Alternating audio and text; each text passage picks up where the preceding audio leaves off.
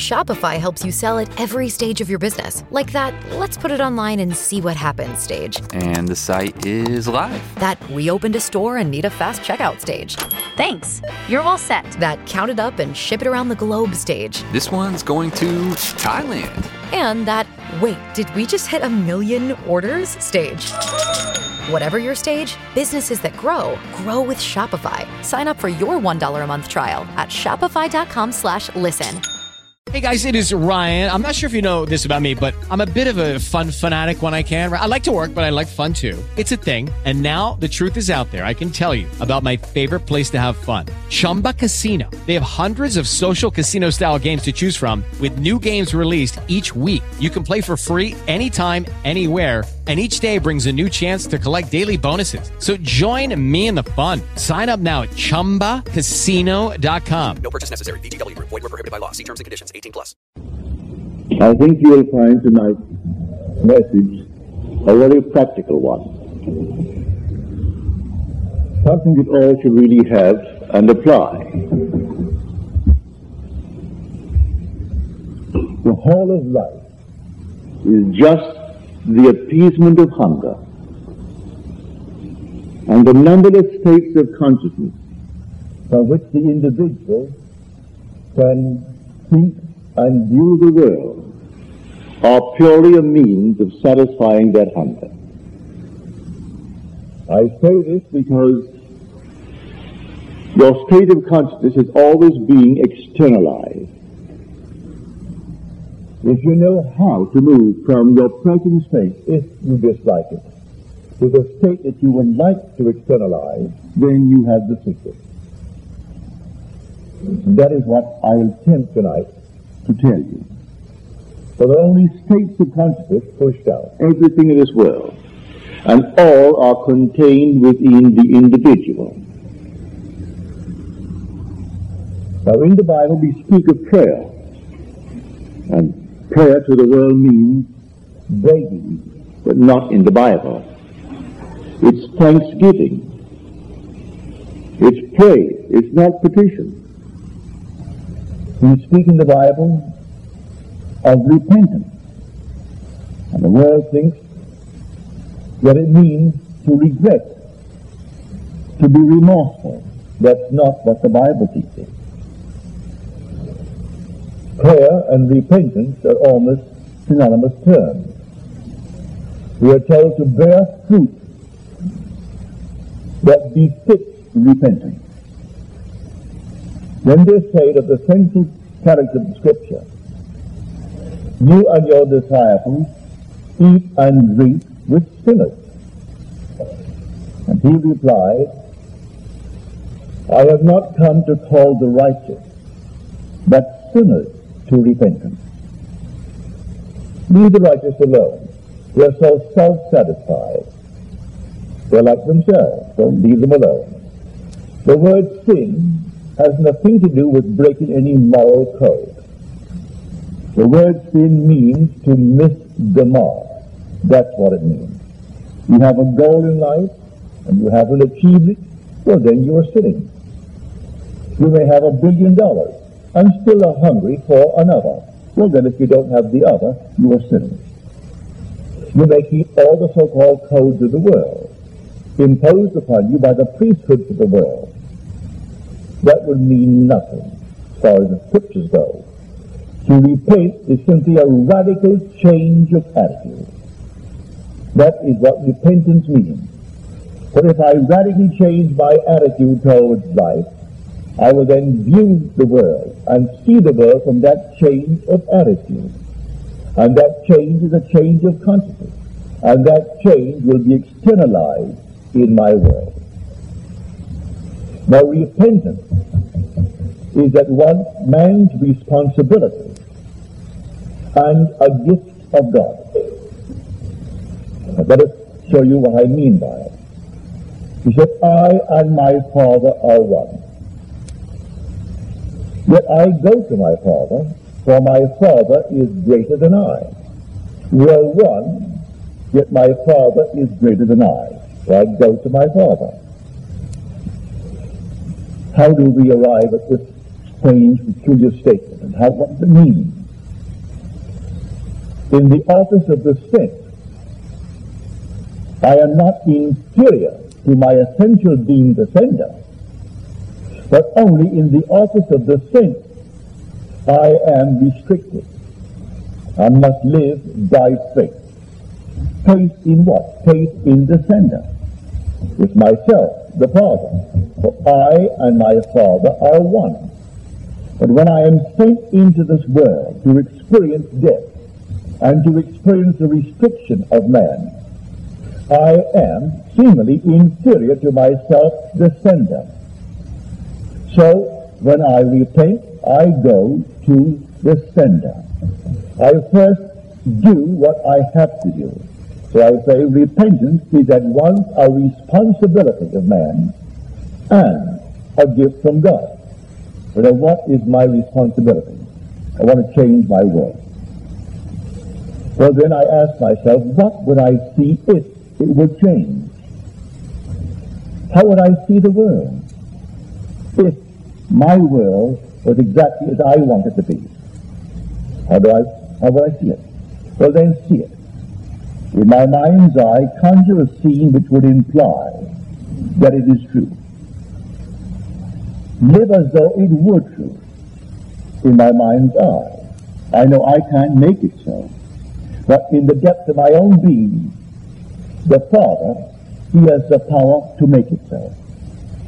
So now I go to my Father. How do I go to my Father? I first of all do what I am called upon to do. I enact the scene implying the fulfillment of my dream.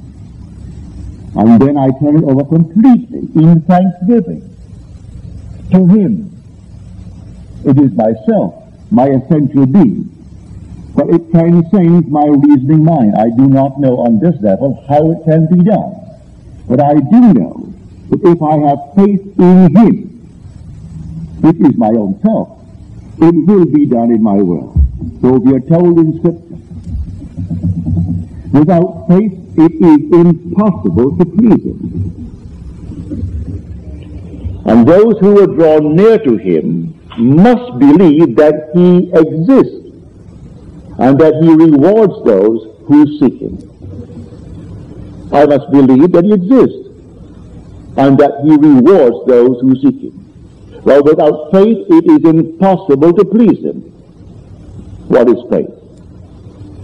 The same chapter in Hebrews defines faith for us. Faith is the assurance of things not seen, the evidence of things hoped for. By faith we understand that the very worlds were created by the Word of God, so that what is seen was made out of things which do not appear. Well, in my world it hasn't yet appeared. I say it all is contained within my imagination. So I will enact the scene which would imply that it's real. And then, within myself, I give thanks. Now, we're told the most wonderful prayer ever uttered you find in the book of John, the 11th chapter. He stands at the gate of death, and he raised his eyes and said, "Thank you, Father, that thou hast heard me. I knew that you always hear me."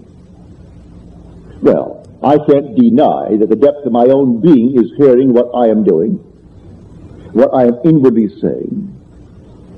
So I can truly say, "Father, thank you." He certainly heard what I said.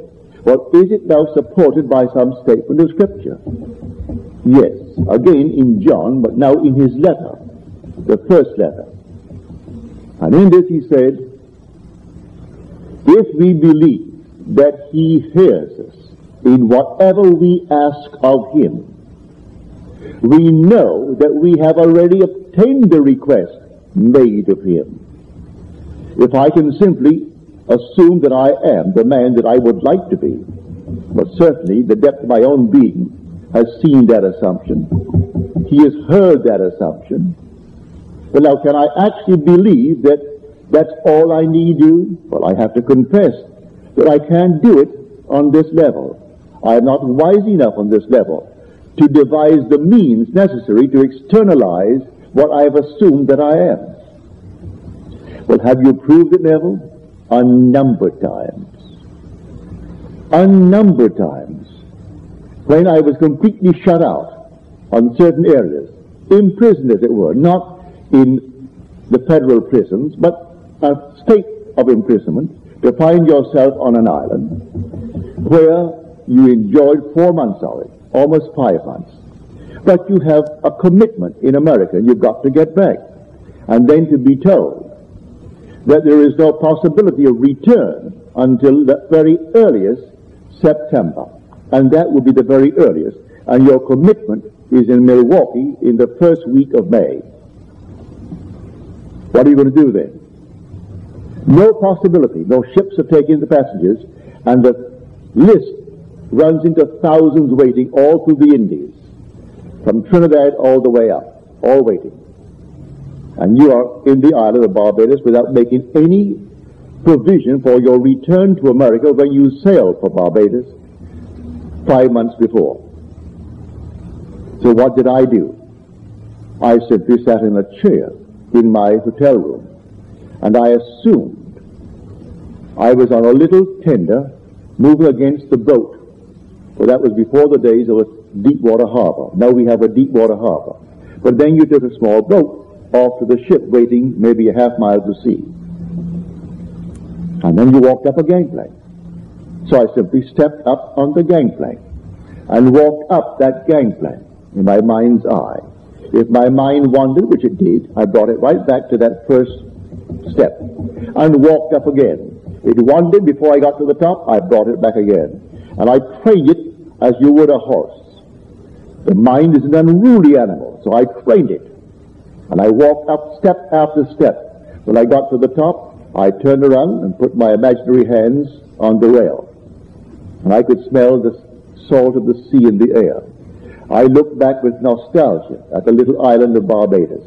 A mixed emotion. I am happy that I'm sailing for America, and sad that I'm leaving behind a very large, wonderful family of mine. And then, in that mood, I simply dropped off for a moment, in sleep, just a little nap. The next day, I was called by the very company who said that we have no possibility of getting you out of here before, at the very earliest, September, and said there was a cancellation this day in America. And they offered it to me in spite of the list of over 1,000 people waiting. It's not my concern why she or he or it canceled the passage. My prayer was answered. I did what I was called upon to do. For repentance is a radical change of attitude. She said, you can't get out? Well, I said, I am out. I'm on a boat. And the boat is headed towards New York City. That's all I wanted to do. So I did my responsibility. And the second part of repentance is a gift from God. So God has the way of externalizing it. What caused the woman or the man or something to cancel the thing? I was told afterwards, she was afraid. She was afraid, for some reason not explained, to make the trip. And so one passage was open, and I got that one room, because there were only 2 beds in it, and my little girl was only 3 years old. She could sleep with her mother, and I could climb up one flight and sleep on the upper bunk, and then take my 11 days back to New York City. So I did what I was called upon to do. That's my responsibility, to enact a scene which would imply the fulfillment of my desire, and then surrender completely to my Father, for He has the power to externalize it. I do not know how to do it on this level. I haven't the wisdom. I haven't anything on this level to do it. So my faith is faith in my Father, faith in His power to externalize what I have done, all in imagination. So to me that is prayer. That is repentance. I didn't sit down and felt for one moment that I had done something that was wrong, and that's why I couldn't get out. No sense of repentance like remorse, as the world teaches. That's not repentance. Repentance is simply a radical change of attitude. That's what the word means. Metanoia. But radical, right down to the root. And you change your attitude. If I change my attitude, I've changed my state of consciousness. And because all states of consciousness are being externalized in the world, then that state will externalize itself in my world in a way I do not know. For we are told, my ways are not your ways. My ways are past finding out. Just trust me. So without faith you cannot please God, we are told. If I would come to him, I must first believe that he exists and that he rewards those who seek him. Well, I seek him in projecting for me that which I desire in this world. So that's what I mean by prayer. Prayer is the attempted communion with God. That's what prayer is. As we are told in the 4th Psalm, the 4th verse. Commune with your own hearts on your beds, and then be silent. Commune with whom? I do not need the mediation of any priest. Judy was boring. Hello. Then Judy discovered ChumbaCasino.com. It's my little escape. Now Judy's the life of the party. Oh, baby, mama's bringing home the bacon. Whoa, take it easy, Judy. The Chumba life is for everybody. So go to ChumbaCasino.com and play over 100 casino-style games. Join today and play for free for your chance to redeem some serious prizes. ChumbaCasino.com. No purchase necessary. Void where prohibited by law. 18 plus terms and conditions apply. See website for details. Any rabbi or any heavenly being. I'm communing with myself. The depth of my own being is God the Father. That's my essential being. And he's one with the surface mind called Neville. And in the capacity of the office of the saint called Neville, I am inferior to myself, the sender. But the sender and the saint are one. You and God the Father are one. But in the office of the saint, you're like an ambassador. You do not speak with the same authority of the one who sent you to represent him. So I represent myself in the world of death. But the sender is greater than I, and yet I and he are one. This is what I get from Scripture. And this is what I put into practice. And this is what I try to teach and tell everyone who will listen to me. You are God the Father. That's who you really are, but you do not know it yet. The day is coming, you're going to know it. And you'll only know it when his Son appears before you. Jesus Christ is the same yesterday, today, and forever. Well, Jesus Christ, don't look upon it as one in the sense like a surname, Jesus, and Christ being the surname. No. Look upon it as Father and Son. The Christ is the Messiah. That's the Son. Jesus is the same as Jehovah. That's the Father. But we put them together, we said Jesus Christ. So he could say, I and my Father are one. So here, look upon it simply as one, yes, but split for a purpose in this world. So he sends himself. He sends his Son. Who is his Son? The one who is going to reveal him to you as God the Father. For no one has ever seen the Father, but his only begotten Son, who is nearest and dearest to his heart, he has made him known. And so who is that one? David.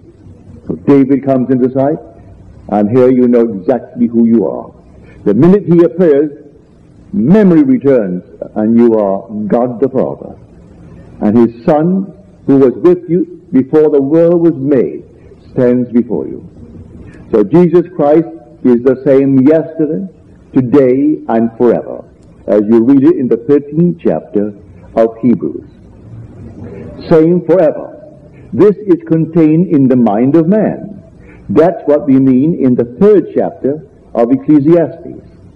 That God has put eternity into the mind of man, yet so that man cannot find out what God has done from the beginning to the end. What did he do? He put himself and his Son into the very mind of man. And when man has completed the journey, well then The secret is out. The Son appears.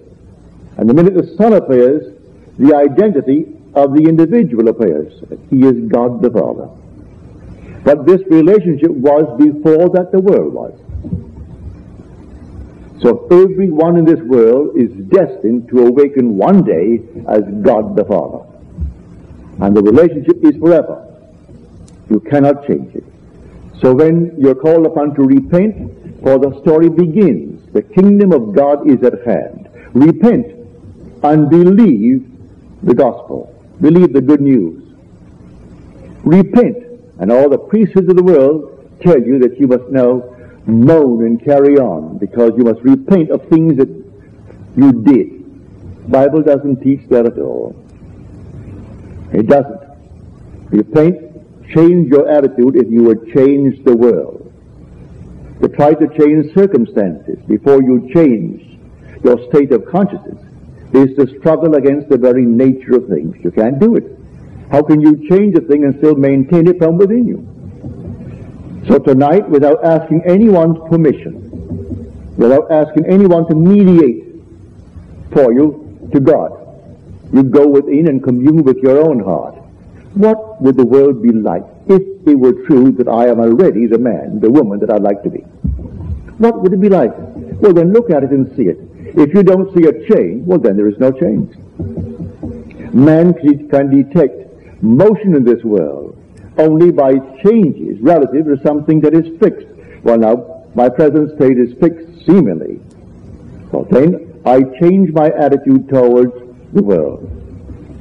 And let the world see me a changed man. I see my world a change. Well, if I see a world that is changed relative to what it was, well, then I've changed. If tonight I am financially embarrassed, what would it be like if I were not? If I were affluent? Would my friends know it? Would my wife know it? Yes, they would know it. Well, then let them know it. Where? By telling them audibly? No. You do it all in your imagination. For man is all imagination, and God is man, and exists in us and we in him. The eternal body of man is the imagination, and that is God himself. That is the divine body that we speak of in Scripture as Jesus. And where does he live? He lives in you. So Blake said so beautifully. Why stand we here, trembling around, calling on God for help, and not ourselves, in whom God dwells? He dwells in us. So where would I go to find him? In a church? In a synagogue? In a so-called holy place? No. If I'm at a bar, drinking a beer or a good scotch, that's where he is. He's in me wherever I am, that's where he is. And he is aware of what I am entertaining. And he's going to externalize what I am entertaining. So I change radically my state of mind. And that radical change will externalize itself if I yield completely to him in faith that he has the ability to do it.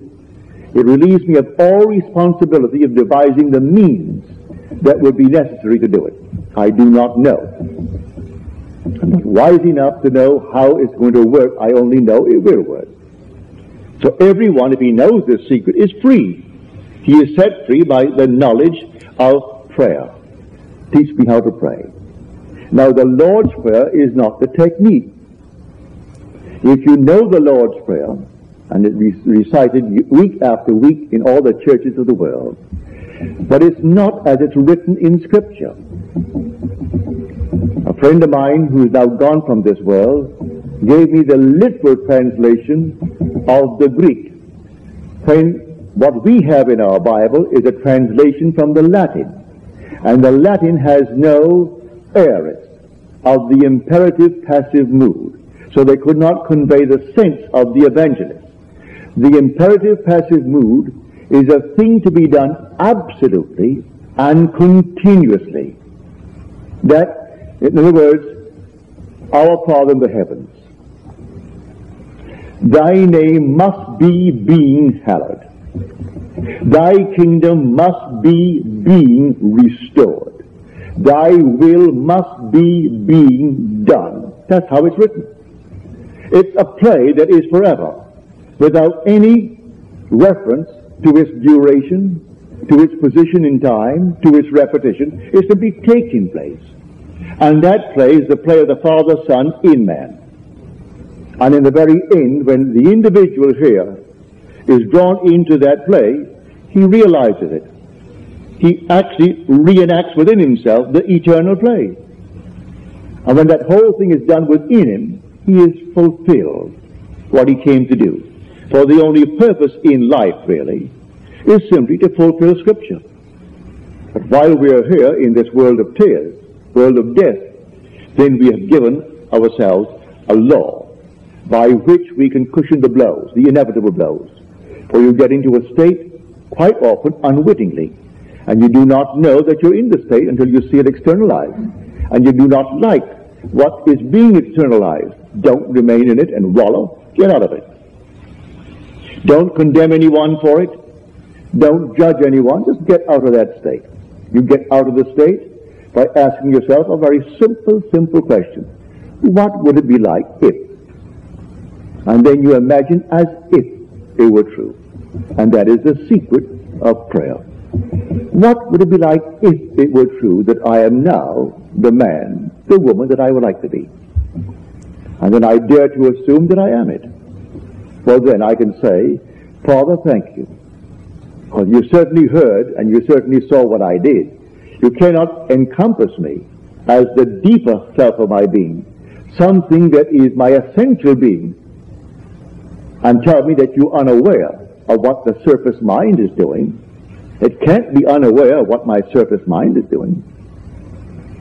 I saw in yesterday's paper that the second man to step on the moon, his name was Alden.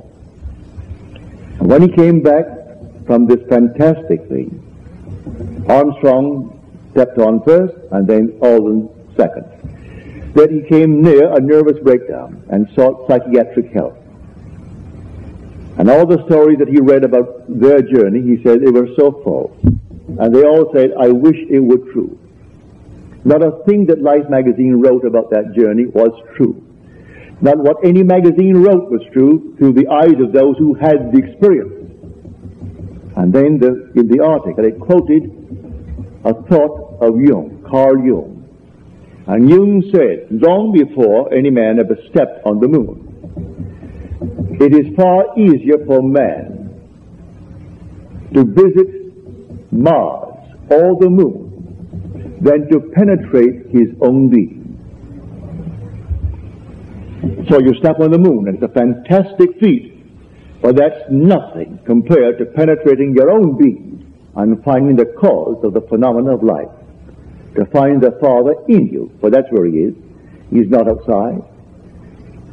And because he is not outside, he is never so far off as even to be near. For nearness implies separation. So I can say, I and my Father are one. And so if he's even near, it's not near enough. No matter how near it is, he has to be my essential being.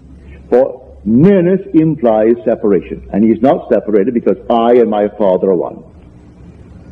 Give me freedom to choose the state that I will enter, wisely or unwisely. Then he'll externalize it and show me exactly what I did.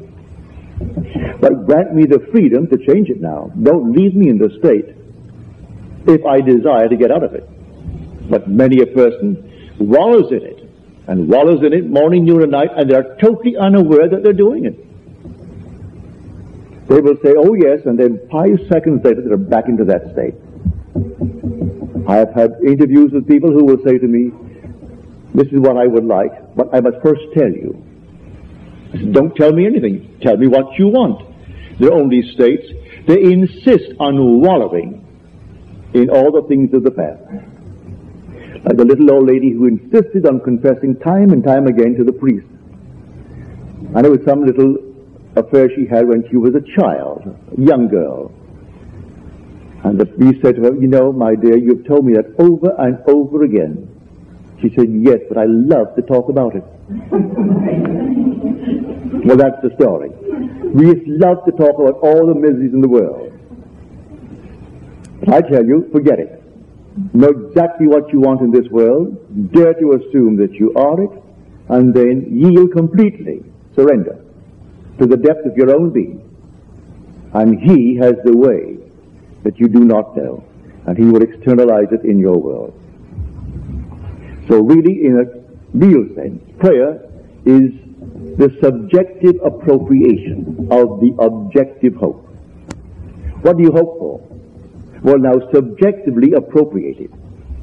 That subjective appropriation of the objective hope is the art of prayer. For your Father saw exactly what you appropriated. He saw it, and He isn't judging you. He's going to give it to you. He's not going to ask anything. He's going to give you exactly what you appropriated. So I appropriated a trip when they told me you couldn't move out of this island for months and months to come. But I kept my date in Milwaukee. I arrived in New York City the first week of May and flew to Milwaukee, and there I kept my date. So the same thing is true for everyone in this world. I am not unique in the sense that I differ from any child born of woman. You are unique, and I am unique in the sense that we can't be duplicated. And that's why everyone has to be redeemed, because if not all, then something is missing from the whole. So I can say faithfully to everyone, you're going to be redeemed. You may go through hell before you wake up, but you still are going to be salvaged. You're going to be saved, everyone, because the whole makes the one, that is God. But why wait? And why have more blocks and more knocks in this world when you can actually learn what Scripture really means by repentance? And don't go telling anyone that you commit a little sin and now they must give you something to do that you may repent. With Lucky Land Slots, you can get lucky just about anywhere. Dearly beloved, we are gathered here today to... Has anyone seen the bride and groom? Sorry, we're here. We were getting lucky in the limo and we lost track of time. No, Lucky Land Casino, with cash prizes that add up quicker than a guest registry. In that case, I pronounce you lucky. Play for free at LuckyLandSlots.com. Daily bonuses are waiting. No purchase necessary. Void where prohibited by law. 18+. Terms and conditions apply. See website for details. Lucky Land Casino, asking people, what's the weirdest place you've gotten lucky? Lucky? In line at the deli, I guess? Aha, in my dentist's office. More than once, actually. Do I have to say? Yes, you do. In the car before my kids' PTA meeting. Really? Yes. Excuse me, what's the weirdest place you've gotten lucky? I never win and tell. Well, there you have it. You can get lucky anywhere, playing at LuckyLandSlots.com. Play for free right now. Are you feeling lucky? No purchase necessary. Void where prohibited by law. 18+. Terms and conditions apply. See website for details. Get that nonsense. Oh, that's nonsense. I don't care what you did. Your Father doesn't hold it against you. It is the state in which you were when you committed that act. And man judges the individual and not the state. If I must express myself, judge the state, but not the individual in that state. He was simply something that fell into it unwittingly. So Blake could say, you see now from what I tell you, that I do not see either the just or the wicked to be in a supreme state, but to be every one of them states of the sleep, which the soul may fall into in its deadly dreams of good and evil. So it falls into a state. So why condemn the man or the woman for the state into which it fell? Take it out of that state. All things are redeemable. Take him out of the state. How do you take him out? Well, ask him what he would like. Maybe he doesn't want to get out of the state. If he wants to get out of that state, you ask him, what would you like? Well, then, in your own mind's eye, represent him to yourself as the man or the woman that they would like to be. And then yield completely to your Father, because He has the know-how. He knows how to produce it in them. A friend of mine went to San Francisco at my bidding. I taught him the law, and as much as I could tell him of the other part of the promise. But the law, just what I'm talking about tonight. Before he gave one lecture in San Francisco, it was a new city, he had never seen it before, and he was walking around the street, and he had a little fox terrier. So he's carrying his little dog up the street, and a man crossed, wobbling a bit, and asked him for money. He said that he was unemployed, and he would like a little handout. He evidently had quite a little bit to drink as he asked. My friend wasn't judging that aspect at all. He didn't give, he had all the liquor in the world. He said, I must apply this principle. And he said to the man, I do not have any money to give you. But what I have, I'll give you. But the man couldn't understand what he was talking about, but thanked him and walked his way. My friend did not make one step beyond that point before he did what was his responsibility. He represented that man to himself as gainfully employed, and no need of help from anyone, just gainfully employed. And then he went his way with his little dog. A week later, he's walking down the street. The man crosses the street and comes up to him. He said, I don't imagine that you remember me. My friend said, oh yes, I do. Well, he said, I want to thank you for not giving me help when I asked you a week ago. Because had you given me help, I would be asking you for help tonight too. But I got so mad with myself because you turned me down and I was in that position to ask for help. I went out the very next day and got myself a marvelous job. And I'm on the job now. All my friend did, he represented him to himself as gainfully employed. So we are told that in the book of Acts, silver and gold have I none for thee, but such as I have, give I unto you. So you can give any gift in your imagination, so give it. And then yield completely to the depth of your own being, knowing that he has the power, the creative power to externalize it. And that's what my friend Freedom did. So anyone can do it. You don't have to graduate from some little ism in this world. If you want some little title, all right, get a title. These all are bought anyway. You can put $50 in the mail, send it off to India, and get a PhD.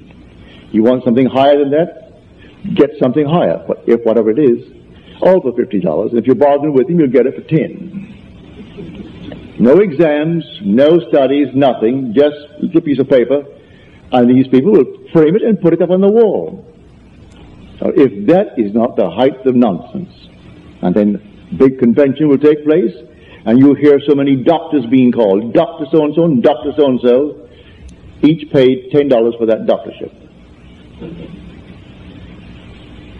Get down to the basic facts. The greatest book in the world that never changes is the Bible. But it's the most misunderstood book in the world. For it is taught as secular history, and it is not secular history. It's divine history. It's the history of salvation. And these characters are not persons as you are. These are eternal states of consciousness. But they're all personified when you tell the story. And we have taken the personification for persons, and the vehicle that conveys the instruction for the instruction, and the gross first sense for the ultimate sense intended. And as long as we can teach it as secular history, we will never know the Bible. So I tell you, whatever you did this day, and you dislike it, turn from it into another state. Don't try to rub it out, remaining in that state, because you're going to do it again. You'll do the same thing over and over again while you remain in that state. You can pledge yourself from now to the ends of time that I will never do it again, to find that maybe 24 hours later the impulse is there and you'll do it again. Get out of the state, and it is as though you never really did that, not in eternity. It isn't part of you, because it's not part of the new state. But you are not a state. You are all imagination. Imagination is not a state. All these other things are states, but not imagination. That is the individual himself. That is God. Your own wonderful human imagination. That's God. When you say, I am, that's God forever and forever and forever. So my name is in him. Because my name is in him, where should he turn if he wants to find God? But now, without faith in God, in your own wonderful human imagination, you cannot please him. So who would come to him must first believe that he exists. Well, I don't have to ask you. If you aren't aware of being, you certainly are aware of being. Well, that's saying I am. So you do know that you do exist to that extent. You may believe that that dies with the physical body. I tell you, it doesn't die with the physical body. You may believe that a change of state is a change in the sense of death. No, it's not. The individual moves on from state to state to state, but states remain permanent for all others to enter that state. I leave the city of Los Angeles and go on elsewhere, but Los Angeles remains. But I, the pilgrim, I move on. And the pilgrim is your own wonderful human imagination. That's your immortal self who cannot die. You cannot go to eternal death in that which cannot die. That's your immortal being. But you're going to remain in this world until you discover who you are. And no one in the world can convince you to the extent that you must be convinced but the Son. When the Son appears, all arguments are over. The minute you see him, you know exactly who you are. And you know that you are God the Father. It's through the Son that man gains assurance that he is God. Not a thing in the world can convince him but that.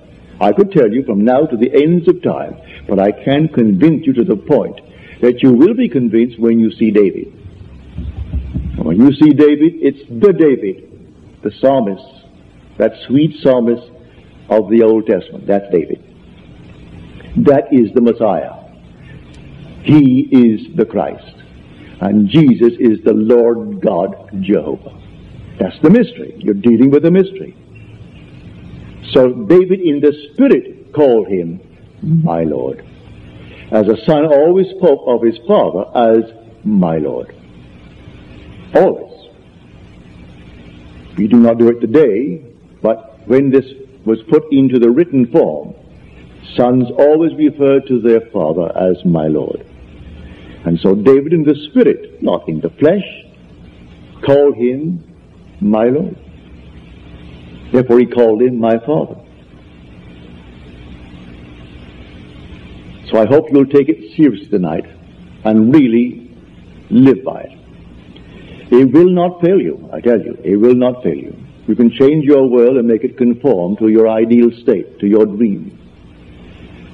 Tell it to those who will listen. Many will not listen, but it doesn't really matter. If they do not listen, leave them alone. Don't try to hit them over the head to make it so. But I'll tell you, spiritual growth is the gradual, I would say, transition from a God of tradition to a God of experience. And so you will gradually grow and grow and grow, and as you grow, you outgrow. You will outgrow these traditions, and then you'll find the God of experience. Having found him, you aren't going to let him go. You'll know that all things are taking place within your own wonderful human imagination. Now let us go into the silence. A change. Well, if I see a world that is changed relative to what it was, well, then I've changed. If tonight I am financially embarrassed, what would it be like if I were not? If I were affluent? Would my friends know it? Would my wife know it? Yes, they would know it. Well, then let them know it. Where? By telling them audibly? No. You do it all in your imagination. For man is all imagination, and God is man, and exists in us and we in him. The eternal body of man is the imagination, and that is God himself. That is the divine body that we speak of in Scripture as Jesus. Now where does he live? He lives in you. So Blake said so beautifully, why stand we here, trembling around, calling on God for help, and not ourselves, in whom God dwells? He dwells in us. So where would I go to find him? In a church? In a synagogue? In a so-called holy place? No. If I'm at a bar, drinking a beer or a good scotch, that's where he is. He's in me wherever I am, that's where he is. And he's aware of what I am entertaining. And he's going to externalize what I am entertaining. So I change radically my state of mind. And that radical change will externalize itself if I yield completely to him in faith that he has the ability to do it. It relieves me of all responsibility of devising the means that would be necessary to do it. I do not know. I'm not wise enough to know how it's going to work. I only know it will work. So everyone, if he knows this secret, is free. He is set free by the knowledge of prayer. Teach me how to pray. Now, the Lord's Prayer is not the technique. If you know the Lord's Prayer, and it is recited week after week in all the churches of the world, but it's not as it's written in Scripture. A friend of mine who is now gone from this world gave me the literal translation of the Greek. What we have in our Bible is a translation from the Latin, and the Latin has no aorist of the imperative passive mood, so they could not convey the sense of the evangelist. The imperative passive mood is a thing to be done absolutely and continuously. That, in other words, our Father in the heavens, thy name must be being hallowed. Thy kingdom must be being restored. Thy will must be being done. That's how it's written. It's a play that is forever, without any reference to its duration, to its position in time, to its repetition. It's simply taking place. And that play is the play of the Father, Son, in man. And in the very end, when the individual here is drawn into that play, he realizes it. He actually reenacts within himself the eternal play. And when that whole thing is done within him, he has fulfilled what he came to do. For the only purpose in life, really, is simply to fulfill Scripture. But while we are here in this world of tears, world of death, then we have given ourselves a law by which we can cushion the blows, the inevitable blows. For you get into a state quite often unwittingly, and you do not know that you're in the state until you see it externalized, and you do not like what is being externalized. Don't remain in it and wallow. Get out of it. Don't condemn anyone for it. Don't judge anyone. Just get out of that state. You get out of the state by asking yourself a very simple question. What would it be like if? And then you imagine as if it were true. And that is the secret of prayer. What would it be like if it were true that I am now the man, the woman that I would like to be? And then I dare to assume that I am it. Well, then I can say, Father, thank you. Because you certainly heard and you certainly saw what I did. You cannot encompass me as the deeper self of my being, something that is my essential being, and tell me that you're unaware of what the surface mind is doing. It can't be unaware of what my surface mind is doing. I saw in yesterday's paper that the second man to step on the moon, his name was Aldrin. And when he came back from this fantastic thing, Armstrong stepped on first and then Aldrin second, that he came near a nervous breakdown and sought psychiatric help. And all the stories that he read about their journey, he said they were so false. And they all said, I wish it were true. Not a thing that Life magazine wrote about that journey was true. Not what any magazine wrote was true through the eyes of those who had the experience. And then in the article it quoted a thought of Jung, Carl Jung. And Jung said, long before any man ever stepped on the moon, it is far easier for man to visit Mars or the moon than to penetrate his own being. So you step on the moon, and it's a fantastic feat, but that's nothing compared to penetrating your own being and finding the cause of the phenomena of life. To find the Father in you, for that's where he is. He's not outside. And because he's not outside, he is never so far off as even to be near. For nearness implies separation. So I can say, I and my Father are one. And so if he's even near, it's not near enough. No matter how near it is, He has to be my essential being. For nearness implies separation, and he's not separated because I and my Father are one. Give me freedom to choose the state that I will enter, wisely or unwisely. Then he'll externalize it and show me exactly what I did. But grant me the freedom to change it now. Don't leave me in the state if I desire to get out of it. But many a person wallows in it, and wallows in it morning, noon, and night, and they're totally unaware that they're doing it. They will say, oh yes, and then 5 seconds later they're back into that state. I have had interviews with people who will say to me, this is what I would like, but I must first tell you.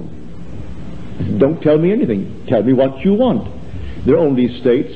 They insist on wallowing in all the things of the past. Like the little old lady who insisted on confessing time and time again to the priest. And it was some little affair she had when she was a child, a young girl. And the priest said to her, you know, my dear, you've told me that over and over again. She said, yes, but I love to talk about it. Well, that's the story. We just love to talk about all the miseries in the world. But I tell you, forget it. Know exactly what you want in this world, dare to assume that you are it, and then yield completely, surrender to the depth of your own being. And he has the way that you do not know, and he will externalize it in your world. So really, in a real sense, prayer is the subjective appropriation of the objective hope. What do you hope for? Well, now subjectively appropriate it. That subjective appropriation of the objective hope is the art of prayer. For your Father saw exactly what you appropriated. He saw it, and he isn't judging you. He's going to give it to you. He's not going to ask anything. He's going to give you exactly what you appropriated. So I appropriated a trip when they told me you couldn't move out of this island for months and months to come. But I kept my date in Milwaukee. I arrived in New York City the first week of May and flew to Milwaukee, and there I kept my date. So the same thing is true for everyone in this world. I am not unique in the sense that I differ from any child born of woman. You are unique, and I am unique in the sense that we can't be duplicated. And that's why everyone has to be redeemed, because if not all, then something is missing from the whole. So I can say faithfully to everyone, you're going to be redeemed. You may go through hell before you wake up, but you still are going to be salvaged. You're going to be saved, everyone, because the whole makes the one, that is God. But why wait? And why have more blocks and more knocks in this world when you can actually learn what Scripture really means by repentance? And don't go telling anyone that you committed a little sin and now they must give you something to do that you may repent. Forget that nonsense. All that's nonsense. I don't care what you did. Your Father doesn't hold it against you. It is the state in which you were when you committed that act. And man judges the individual and not the state. If I must express myself, judge the state, but not the individual in that state. He was simply something that fell into it unwittingly. So Blake could say, you see now from what I tell you, that I do not see either the just or the wicked to be in a supreme state, but to be every one of them states of the sleep, which the soul may fall into in its deadly dreams of good and evil. So it falls into a state. So why condemn the man or the woman for the state into which it fell? Take it out of that state. All things are redeemable. Take him out of the state. How do you take him out? Well, ask him what he would like. Maybe he doesn't want to get out of the state. If he wants to get out of that state, you ask him, what would you like? Well, then in your own mind's eye, represent him to yourself as the man or the woman that they would like to be. And then yield completely to your Father, because he has the know-how. He knows how to produce it in them. A friend of mine went to San Francisco at my bidding. I taught him the law, and as much as I could tell him of the other part of the promise. But the law, just what I'm talking about tonight. Before he gave one lecture in San Francisco. It was a new city, he had never seen it before, and he was walking around the street, and he had a little Fox Terrier. So he was carrying his little dog up the street, and a man crossed, wobbling a bit, and asked him for money. He said that he was unemployed and he would like a little handout. He evidently had quite a little bit to drink as he asked. My friend wasn't judging that aspect at all. He didn't give, he had all the liquor in the world. He said, I must apply this principle. And he said to the man, I do not have any money to give you. But what I have, I'll give you. But the man couldn't understand what he was talking about, but thanked him and walked his way. My friend did not make one step beyond that point before he did what was his responsibility. He represented that man to himself as gainfully employed, and no need of help from anyone, just gainfully employed. And then he went his way with his little dog. A week later, he's walking down the street. The man crosses the street and comes up to him. He said, I don't imagine that you remember me. My friend said, oh yes, I do. Well, he said, I want to thank you for not giving me help when I asked you a week ago. Because had you given me help, I would be asking you for help tonight too. But I got so mad with myself because you turned me down and I was in that position to ask for help. I went out the very next day and got myself a marvelous job. And I'm on the job now. All my friend did, he represented him to himself as gainfully employed. So we are told that in the book of Acts, silver and gold have I none for thee, but such as I have give I unto you. So you can give any gift in your imagination, so give it, and then yield completely to the depth of your own being, knowing that he has the power, the creative power to externalize it. And that's what my friend Freedom did. So anyone can do it. You don't have to graduate from some little ism in this world. If you want some little title, all right, get a title.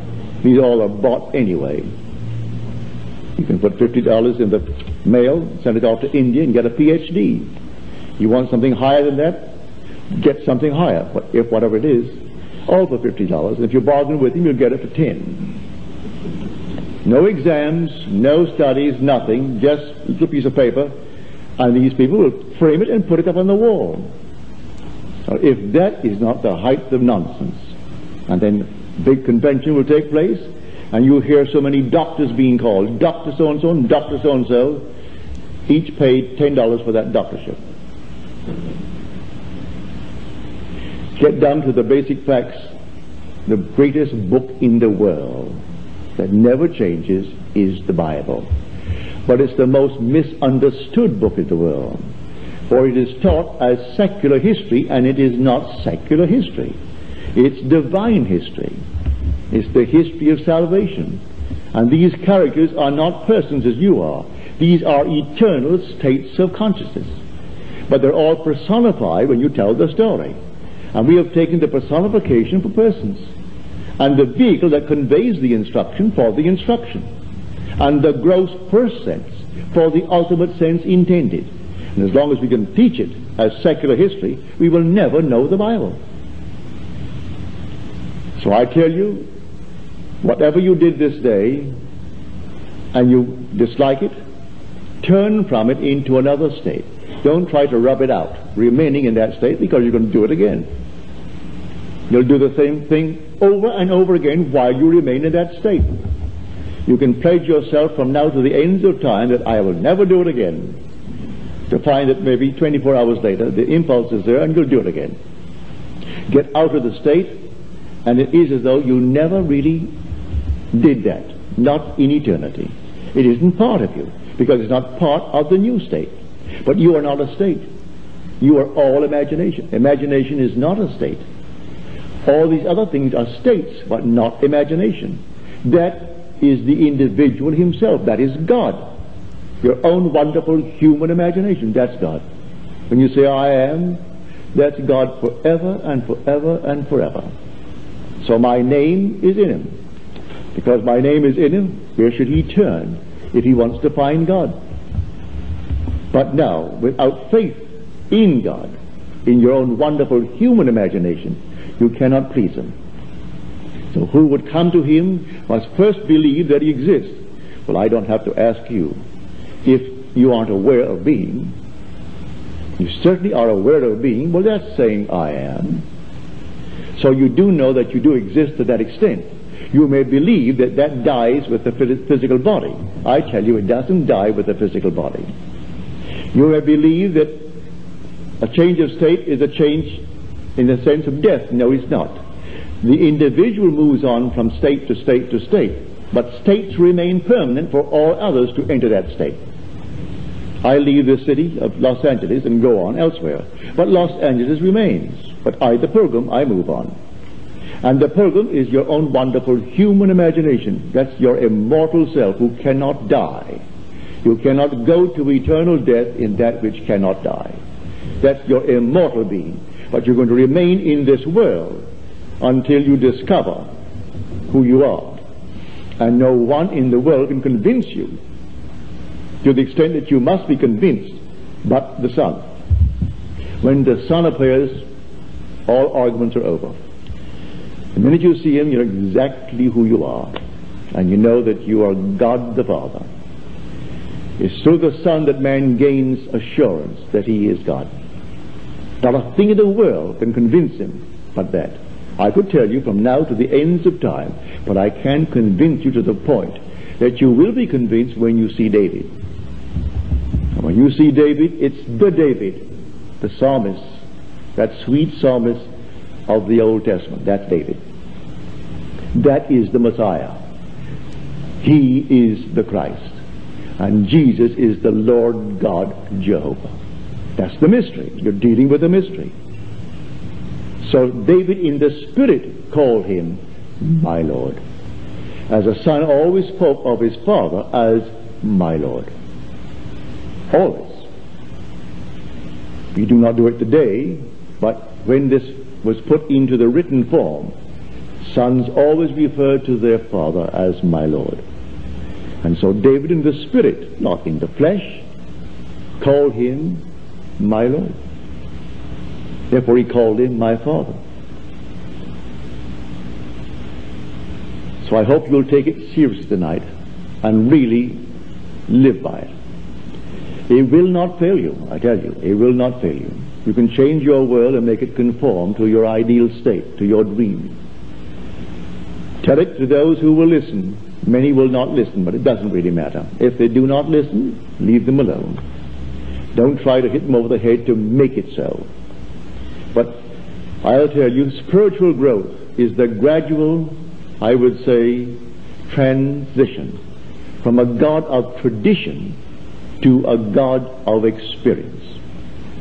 And so you will gradually grow and grow and grow, and as you grow, you outgrow. You will outgrow these traditions, and then you'll find the God of experience.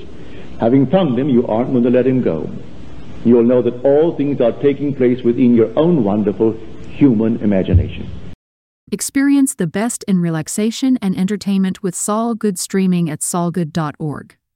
Our extensive library features hundreds of audiobooks, thousands of short stories, original podcasts, and popular sounds for sleep, meditation, and relaxation, all ad-free.